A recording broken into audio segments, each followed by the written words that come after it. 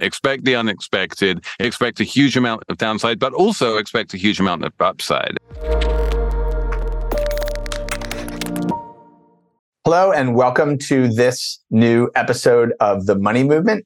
I'm really pleased today to be joined by Felix Salmon, who is the chief financial correspondent for Axios, a long-standing and prolific journalist, covers all things markets and the economy, but really a thoughtful person on many, many topics, and really excited to talk with him about a number of topics, but really anchored in his new book, The Phoenix Economy. So welcome to the program, Felix. Thanks, Jeremy. It's great to have you here. So I just thought it'd be interesting to start just with a little bit about the book as a whole. And you know, I think you had some high level concepts that I think are interesting, which is, you know, we've had all of these unexpected things happen as a result of COVID. And, you know, one big theme here is sort of the unexpected isn't over, and we're still living with this huge evolution in the whole way the world works, in a sense. And in a sense, this thesis that kind of COVID precipitated a whole new era, and sort of zooming out from a historical, epical kind of perspective, like it's precipitated this whole new era. Obviously, I'm being extremely simplistic in that kind of high level summary, but you nailed it. Yeah. Well, thank you. I'd love for you to just start with, you know, in your words, the kind of walk through the overall, or the kind of the whole thesis here, just to kick things off. So basically, the thesis is that we had 70 years of peace and relative stability from, call it 1946 to 2015. And that was an era when you could do the Warren Buffett thing. You could set your eyes on the prize and say, I'm just going to make a big leveraged bet on America being great. And you could become the richest man in the world by doing that. That was the era of long-term plans and strategy. And it turns out that if you look at history beyond the previous, 75 years, that's not how history normally works. It has rarely been the case that people have been able to make long-term plans. It has never been the case up until the most recent century that we went 100 years without a global pandemic. We are now, I think, moving into a much more volatile world, a much more unpredictable world, and one which is, in fact, more similar to the world that we had before 1945 than the world that we had after 1945. Mm-hmm. And yeah, I mean, remember that just in that span of 30 years, basically from 1914 to 45, we had two major seismic world wars. Crazy things can and will happen. Expect the unexpected, expect a huge amount of downside, but also expect a huge amount of upside. And one of the big sort of optimistic themes of the book, I would say, is that when you have a lot of risk, when you have a lot of volatility, the most you can lose is 100%, but the most you can gain is unlimited. And so the gains ultimately wind up often being bigger than the losses, even when the losses are enormous. Yeah, it's a I think very compelling thesis. I think people kind of feel it in their guts a little bit. I think, when out in the world interacting, kind of the degree of uncertainty is just, it's really deeply felt. I mean, I think we see that everywhere, and kind of a feeling of the superstructures that existed, those persistent superstructures that existed, kind of falling apart or reconfiguring, or and not really knowing what's gonna emerge. It sounds a little bit like some of the super cycle thesis that Ray Dalio talks about, and that's very specific to kind of the rise and fall of currencies and empires and all of that. But these sort of epical shifts in the international economic order But your book talks about a lot of things, right? Your book talks about health and education and arts and culture and political organization and money, which we'll come back to. Touches on a lot of themes, and again, coming back to this concept of expecting some of the dramatic changes that happened during the height of the pandemic to kind of have these cascading implications in these areas. Maybe you could just talk for a minute about some of the biggest themes that you think we're still in the early innings of, but you feel like are part of this this kind of new era. Sure. So there's a lot of them. One of the ones which I'm sure we're going to come back to is the way that the dollar seems to be less of a sort of bedrock than it used to be. It's become more politicized. But there are many others. So the obvious one that I think everyone kind of understands is the way that work from home and remote work has changed the way we live our lives. I think people don't realize how much happier it's made us. There's been a few surveys coming out saying that never in the history of surveys have people been happier in their jobs than they are right now. Mm-hmm. But one of the things that it did is that it took a huge amount of the value that was in commercial real estate, in office buildings, and basically transferred it into residences. That people needed effectively office space in their residences. The way that we architect our buildings these days is much more focused on spaces where we can have privacy than it is focused on, big cathedral ceilings and 3-car garages and the kind of things that we remember from the 80s and 90s and 2000s, right? So houses are different. And those changes last for a really long time. I tell in the book the story of the downstairs washroom. If you walk into an American house, there is an extremely good chance that shortly after you walk in the front door, there's going to be a little downstairs bathroom where you can, go to the toilet and wash your hands. That didn't exist before 1918. That was a creature of the first pandemic, where people were like, in order to prevent the spread of germs, everyone walking into the house should wash their hands before, doing anything else. And people discovered that it was actually incredibly convenient to have bathrooms downstairs. Right. And so then that caught on and it never went away. But those kind of profound architectural changes are definitely going to happen. I think on a more sort of mental level, there's been an increase in compassion. I think that we all had a kind of mini mental health crisis over the course of the pandemic. We don't all remember it because one of the symptoms of trauma is memory loss. And we have actually put a lot of the worst of the pandemic kind of out of our minds. But we all went through it. And I think on some level, we all understand how mental health is just a really profound and important thing that shouldn't be stigmatized in the way that it historically has been.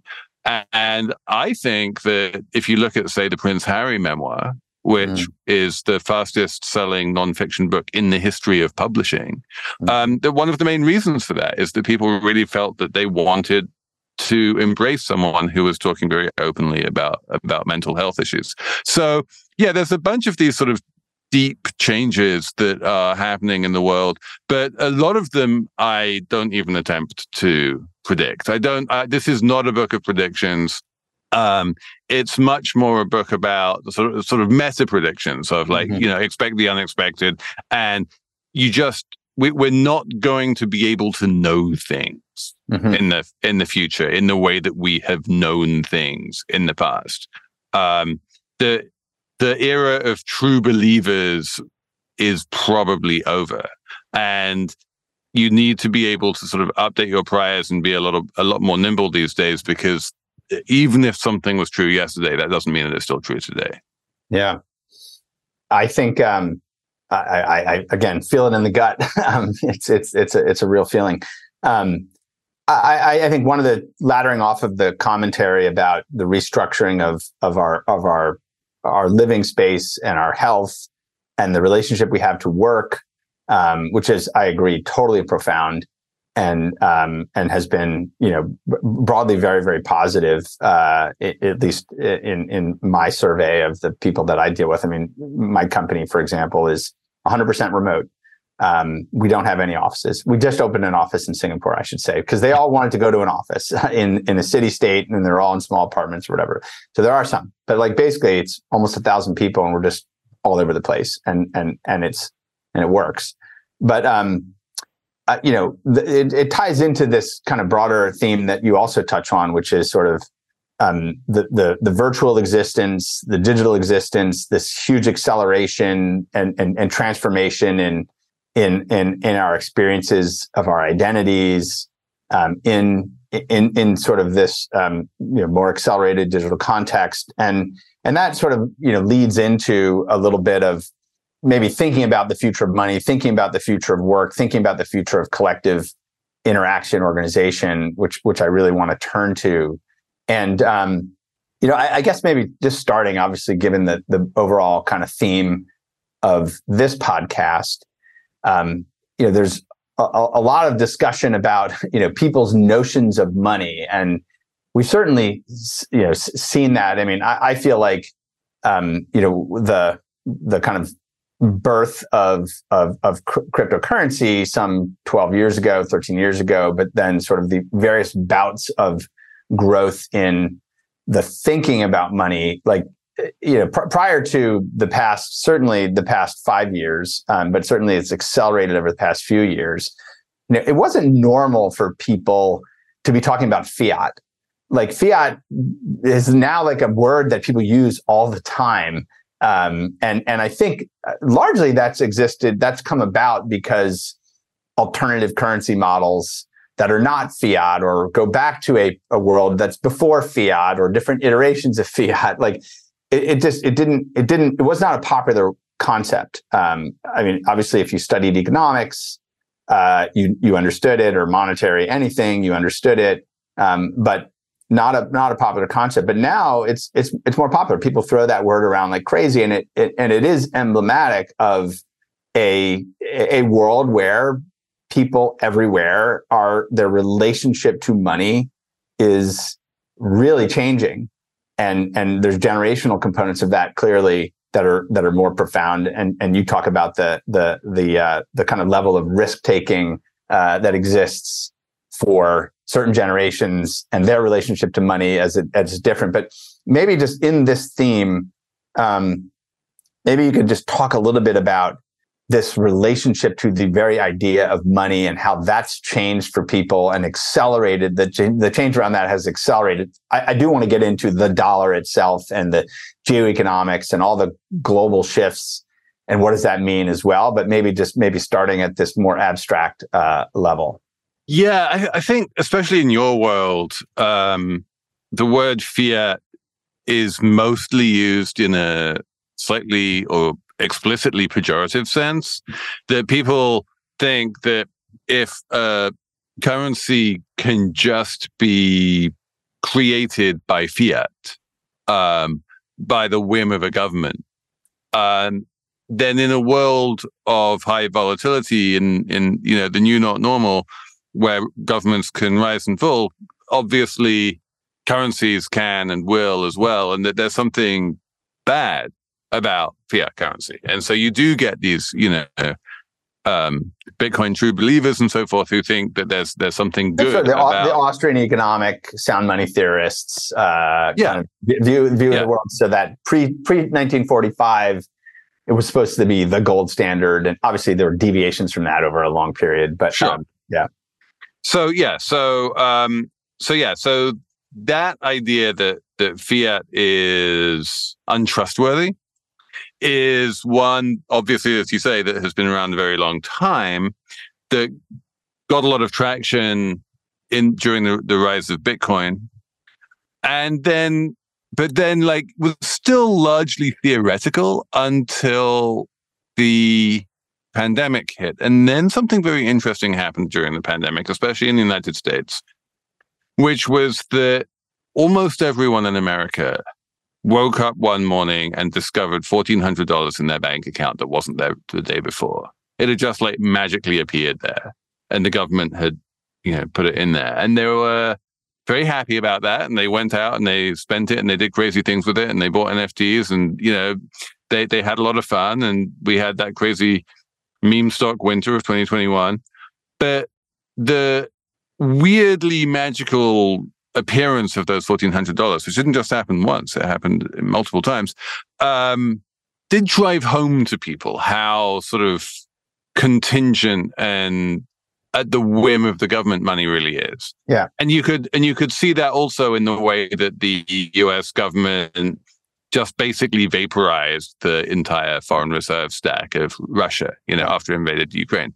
And so people were like, now there are, if you are in the crypto world, you're going to look at these kind of things and think, well, that's bad. It means that fiat currencies are weak, and therefore my thing that I believe in is better in comparison. I don't think that was the broader reaction. I do think there are genuine upsides to the fact that the US government is willing and able to use the dollar and its power over the dollar to prosecute, fiscal policy in the face of a pandemic, or foreign policy in the face of Russia invading Ukraine. And that, it doesn't just sit there and pretend that the dollar is this immutable thing. And in fact, it goes out and uses it in the service of its aims. And in both cases, in the case of like the fiscal stimulus and in the case of punishing Russia, I think those aims were broadly agreed upon by nearly all Americans. So the power of fiat currency and the upside of having control over fiat currency also became clear during the pandemic. And I think that, and then combine that with the crypto winter, and you start to understand why whatever sort of warm, fuzzy feelings that Washington was having towards crypto pre-pandemic, whatever feelings there might have been, did somewhat evaporate when they realized, on some level that they actually wanted and needed the power they have over the dollar, and that fiat currencies can actually be a really good thing. Yeah, I mean, clearly, the global view on this has evolved a lot, and I think that's been one of the more remarkable things that I've been seeing over the past year, in particular, post the Russian invasion of Ukraine, is, I'll come back to the geoeconomic, geopolitical things in a moment, but it's been fascinating to see everywhere in the world the sort of conception of the political basis of money, and I think for people who cover global macro and who cover geopolitics and so on, that's been a dialogue for some time, the rise of China and its ambitions and the like. But I've just seen that whole discussion accelerate in a way that I haven't seen in a really long time. And so that's the politicization, weaponization. What are these shifting new geoeconomic blocks? What does that mean? But coming back to the kind of conceptions, it's been interesting to see, because of inflation, again, a more general awareness of this money that came out of nowhere and created this new phenomenon, which actually is eroding wealth.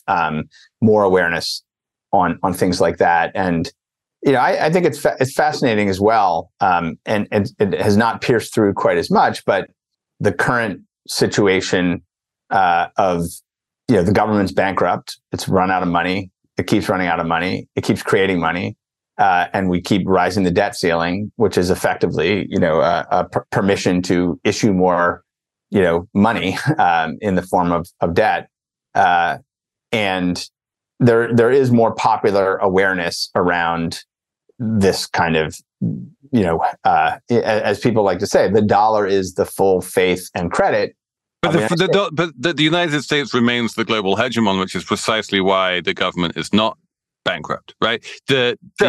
Sure. So long as you can issue unlimited amounts of debt in your own currency, you can never be bankrupt. And the debt ceiling is this ludicrous thing which makes it serves no purpose except for just destabilize the world even further.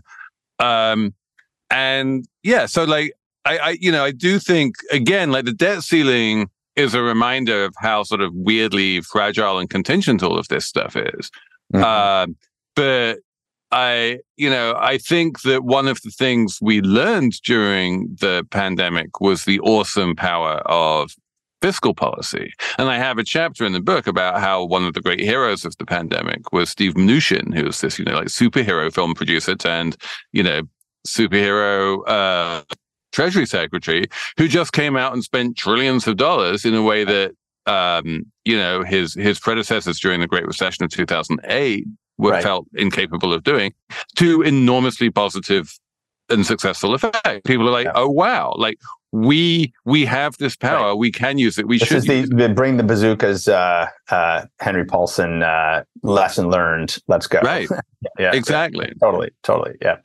Yeah, no, very, very clearly. I mean, it was the execution of fiscal power was awesome in the face of that, and clearly, explains why Germany's in a recession right now, and because they didn't do that, and the United States has record low unemployment, and just looking pretty healthy. Right, totally. As someone whose core business is the dollar franchise, where our reason for existence is frankly to expand and extend and drive further adoption of the dollar in what we believe is a technologically superior form.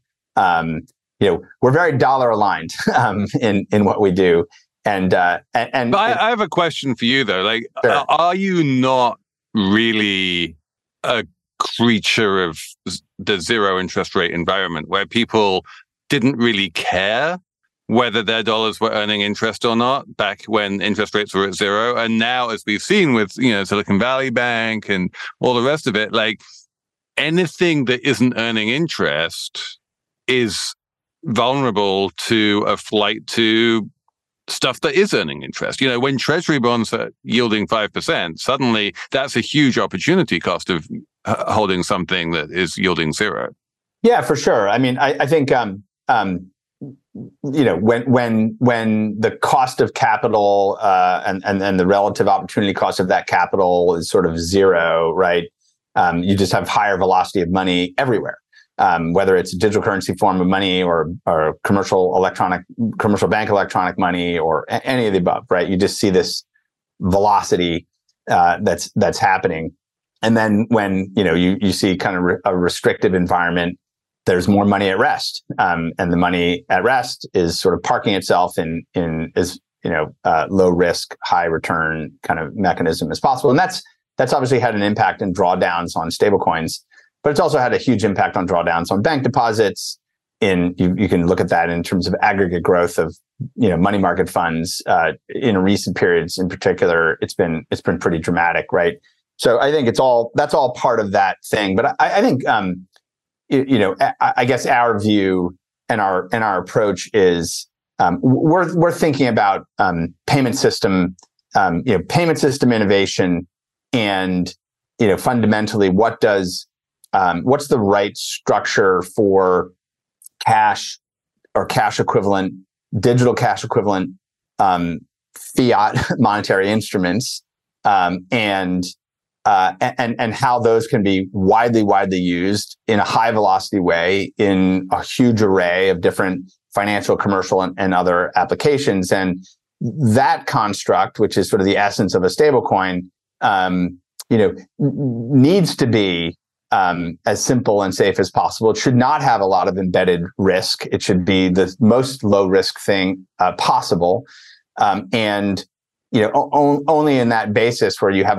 the working capital, meaning capital that needs to be at work and utilized, shouldn't be in a money at rest situation. It should be in a kind of high velocity payment oriented infrastructure. And And so we're big believers in a kind of the separation of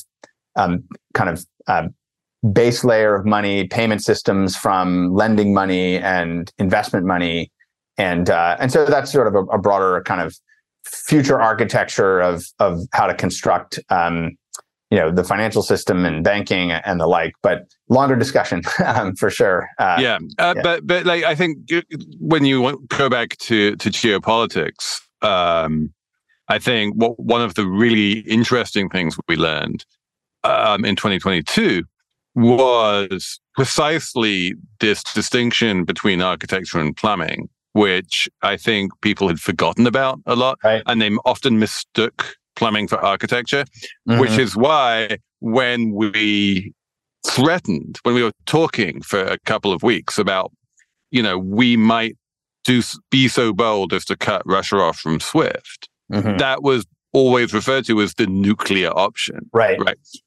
Because it was considered to be just such a profoundly damaging thing, and then we did it, and the consequences were frankly negligible. And everyone basically woke up in the morning after we cut off Russia from SWIFT and said, "Oh, we mistook plumbing for architecture, and if Russia can't use the SWIFT plumbing, they're just going to use some other form of plumbing instead."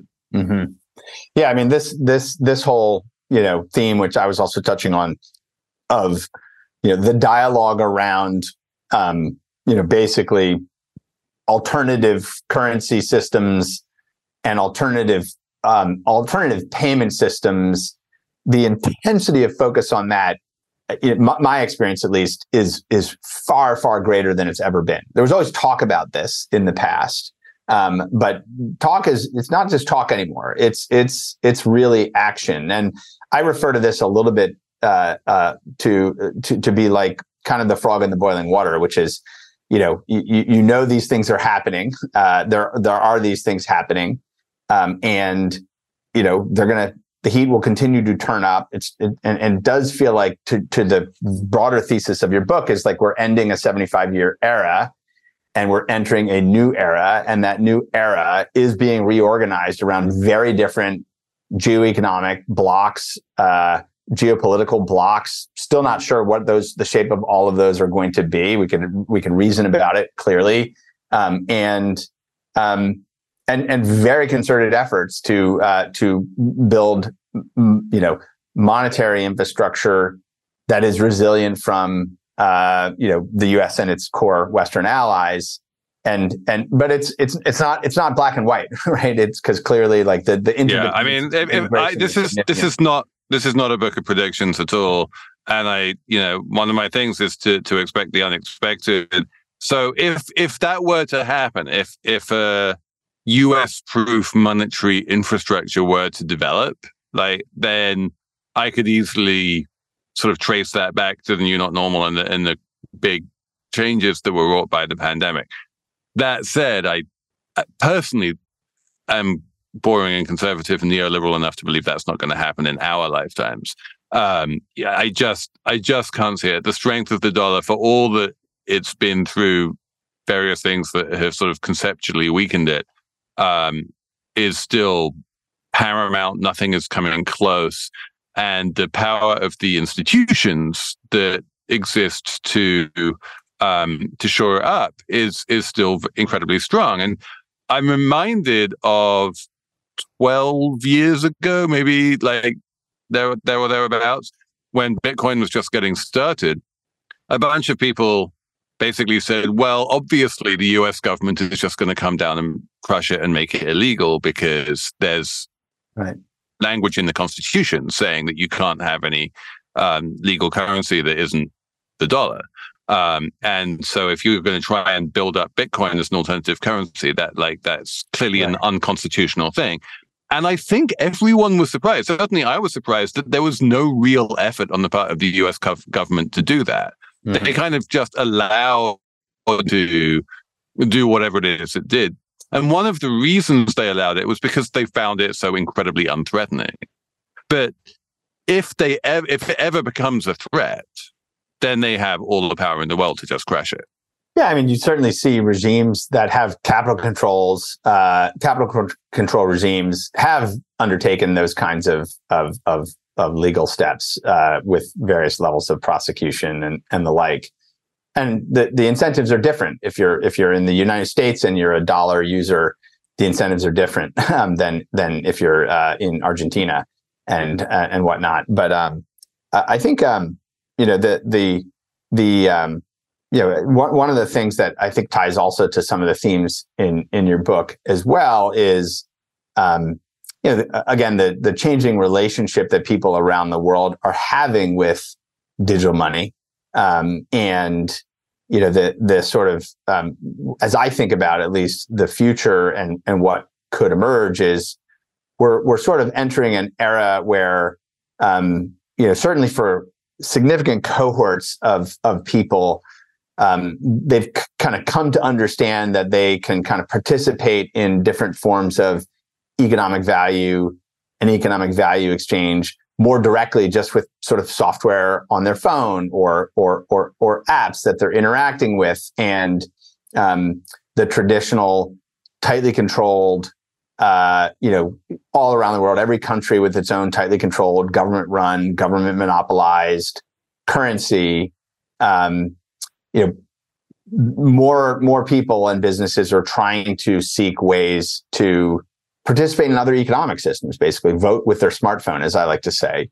It kind of ties back to the role of the dollar. My view is more aligned with your view, which is that I actually think these technological shifts, which will make the form factor of a dollar, be this kind of digital currency instrument that can be widely used and can scale with network effects and ease over the form factor of the internet as a medium of exchange, actually is a tremendous opportunity for sort of strengthening that. But it also does seem to imply that other currencies will become weaker and less valuable and less used, and there's ultimately going to be more tension around that in parts of the world, because kind of internet scale technologies kind of crowd out oftentimes, and they have in communications and information and in data and media, they crowd out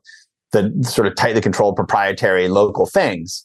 And currency is just one of those. And so, yeah, no, I think that's right. We have two internets basically. There's the world's internet, and then there's the Chinese internet, and right. And we're probably going to wind up. I can definitely see a world where we wind up with two sort of. Well, we already have two payment systems, in the world with, credit cards and all of that kind of stuff, and then China with WeChat and Alipay. And that bifurcation, I think, is real. There's not a lot of space for a third or a fourth or a fifth. Like having like Swisscoin. Who's going to care about that? Right. Yeah. So I think in this kind of the role of the dollar, our premise is there's a technological competition that's happening for currencies that's actually real, and there's a worldview which is. I think the Chinese worldview, which is that technology competition is going to largely be state-sponsored and have embedded value systems in it and or embedded political control mechanisms in it, and that's a technology expression of a political and economic system. And the West has and the U.S. has some explicit choices to make about what value systems they want in that world of dollar digital currency. But right. We have to remember, just to stay one more beat on this, that the dollar system and the power of the dollar comes in very large part from what you call scalability. And the way that the dollar scales is through fractional reserve banking. It's banks who create the dollar, and it's banks who are at the heart of the global payment system right now. And to the degree that the role of US regulated banks becomes diminished in some future global payments structure, you are also diminishing their ability to create money and to scale dollars. I'm very I'm very interested in how credit intermediation happens in the future and the possibilities of credit intermediation that can be performed in a lower risk way with less embedded leverage that could be safer and more recession resilient and also allow for extremely high velocity money as well. So think about that a lot. Actually, I'm sure you do. Yeah. I do want to pivot to another topic which builds off of this, which is I'm really interested in, and I captured your interest in it as well, which was kind of this belief that coming out of all this, that the world needs new, I'll use a phrase, mechanism design in terms of how collaboration and problem solving and organization works. And there were a number of references around this, that our collective efforts have to shift. Obviously, there's the obvious stuff like, okay, wow, we've got generative AI, we better figure that out. That's like a collective effort thing, or obviously the climate crisis is a collective effort thing, or there's a number of those kind of collective effort things. But I'm thinking about this, and I think I captured a little bit of this from you as well, which is at a micro level. How do we, as these new virtual workers and in this new distributed world and in this new, more digitally native world, how does organization of work and output and other things happen? And my own belief is that there's going to be, we're entering a new era, and there's going to be a lot of experimentation, and we're going to see new kind of organizational forms and corporate forms and other things emerge out of this. And I'd love to hear you talk a little bit about that. Yeah. Yeah, no, this is profound. And I think we saw two very interesting collective action instances or examples over the course of the pandemic. The first one, of course, was March, April 2020, which was the really big one, when the entire planet just stopped.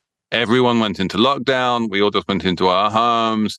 All of the supply chains broke. All of those dynamic equilibria spun out of control and ground to a halt. And the global economy just fell off a cliff. And we did that collectively, all of us playing our part by staying home and not going out in the world and not touching each other and not interacting with each other physically, in order to buy ourselves time, bend the curve, give ourselves the ability to develop vaccines and therapeutics, and collectively basically go to war against this microscopic virus. And that was astonishing to behold. And we haven't really seen the world come together that way ever before. And the way we did that was quite stunning. And that gave me some hope that maybe we will be able to do that for other things, and specifically for climate change.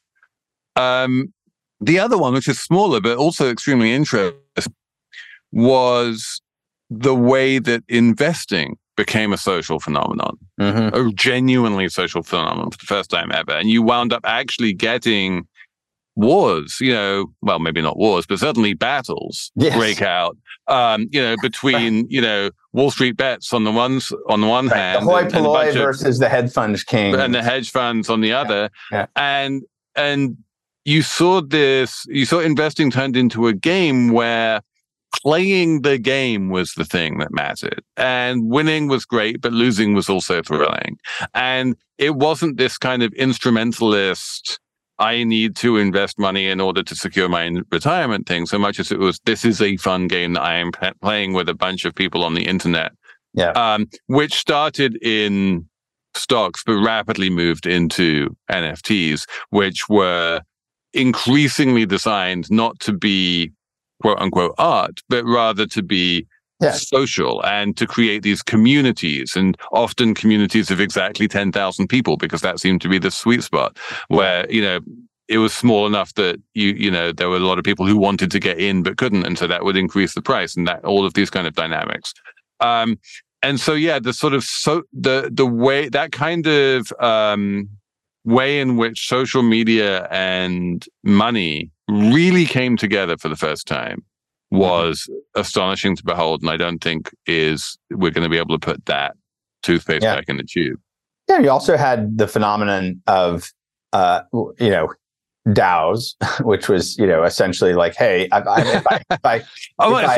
DAOs, which is all tied in, right? It's all tied in. 100%. The DAOs were perfectly, and the one that really caught the imagination of the public was the Constitution DAO, right, which, in a glorious example of the new not normal and the unpredictability of everything, after it had utterly failed in its stated aim of buying a copy of the US Constitution, the value of the governance tokens in the Constitution DAO only went up and up and up, and they became this like speculative currency right. in what and are you of going to do with the themselves. money? Right. And everyone's like, value. Yeah. and you could buy into the Constitution DAO, lose the Constitution, and then sell your governance tokens at 100x profit. And you're like, wow, what is this world we're in? Right. Yeah. No.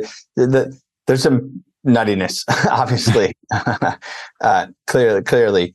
I think I think about this at a more micro level, which is in a globalized world where everyone is sort of connected in through these new mediums, and where you have the ability to create structures where you have effectively kind of ownership, participation, governance. Like these are, the underlying infrastructure that's there, and this is sort of on-chain infrastructure, didn't exist before. That you didn't have an internet native infrastructure where you could actually have, ownership, a treasury, governance, voting, and value exchange, kind of all mediated by software entirely, and where participation and ownership and decisions were all kind of mathematically provable with counterparties anywhere in the world that are connected to the internet. That to me is a really big breakthrough. And I don't think we're done with the experimentation there. There's the nutty stuff, but there's also a way in which, social, political, economic organization are also an outgrowth of technological capabilities, whether it was, the broadcast media and its relationship to how that drove democratic participation, all these kinds of things. So I'm personally sort of interested in the way in which people around the world will use this technology to come together to solve problems, organize capital, conduct work, and do that on a supranational scale. That again, just technologically, it wasn't straightforward to do, but now we have a kind of substrate that's emerging where you can start to do these. They'll press up against, obviously, legal reality. They'll press up against the laws of the local government. You can go to the extreme Balaji's network state kind of thesis, but even more mundane. Just how do we organize collectively to achieve an outcome, whether it's producing something or organizing, et cetera, and using this technology to do that. Yeah, exactly. And the dream of being able to connect with like-minded people around the world in furtherance of some common aim was one that definitely got turbocharged during the pandemic. And you could see people using various different Discords and Reddits and DAOs and all the rest of it to do that. And that dream is not going to die.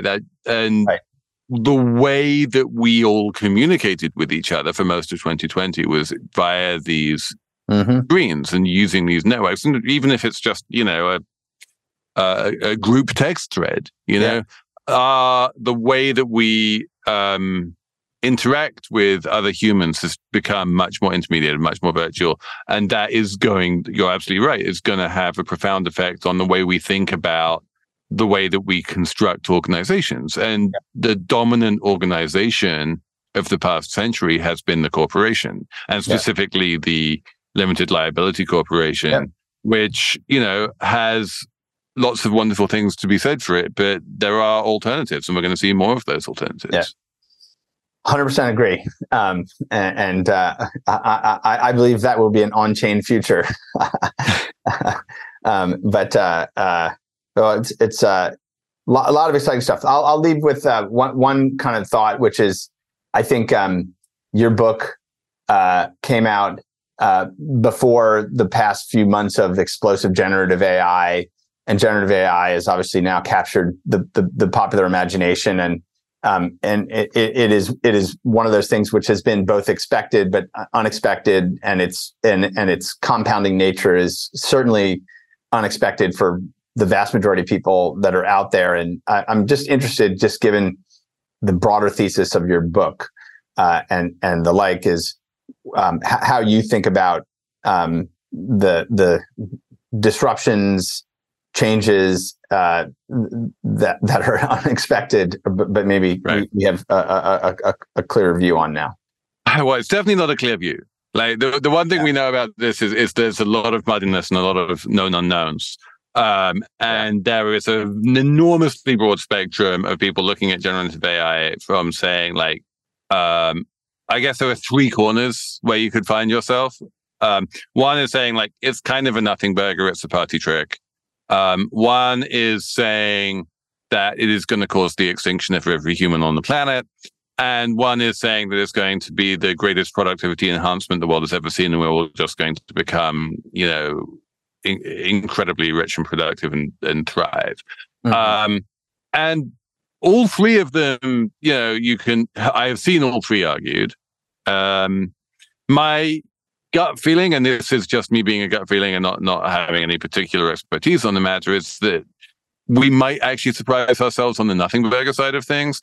The AI is potentially extremely powerful, both to the upside and to the downside, but the generative AI in particular might turn out to be a little bit of a dead end. And the AI is one of these things that kind of goes many, many years without kind of like spinning its wheels and going nowhere. And then suddenly it invents something new and everyone gets very excited. And then that kind of plateaus for a while, and then we go nowhere. And then suddenly a new form of AI comes along. And I'm not convinced that the large language models are actually the sort of be all and end all of like where, it's not really intelligence. It's not artificial intelligence by any, by the way I think of it. I do think it can be a marginal productivity enhancement. I don't think it's going to cause the extinction of the planet. But it is definitely one of those volatility events, right? That it has the ability to create both massive upsides and massive downsides. And that's exactly what the book is about, is that these things will come along, they will surprise us, and we need to be ready for them when they arrive. Yeah. Well, you're helping us be ready, Felix. So I'm appreciative of you coming on and chatting about it all here today. It's been fun. Thank you for having me on. You're welcome, Felix.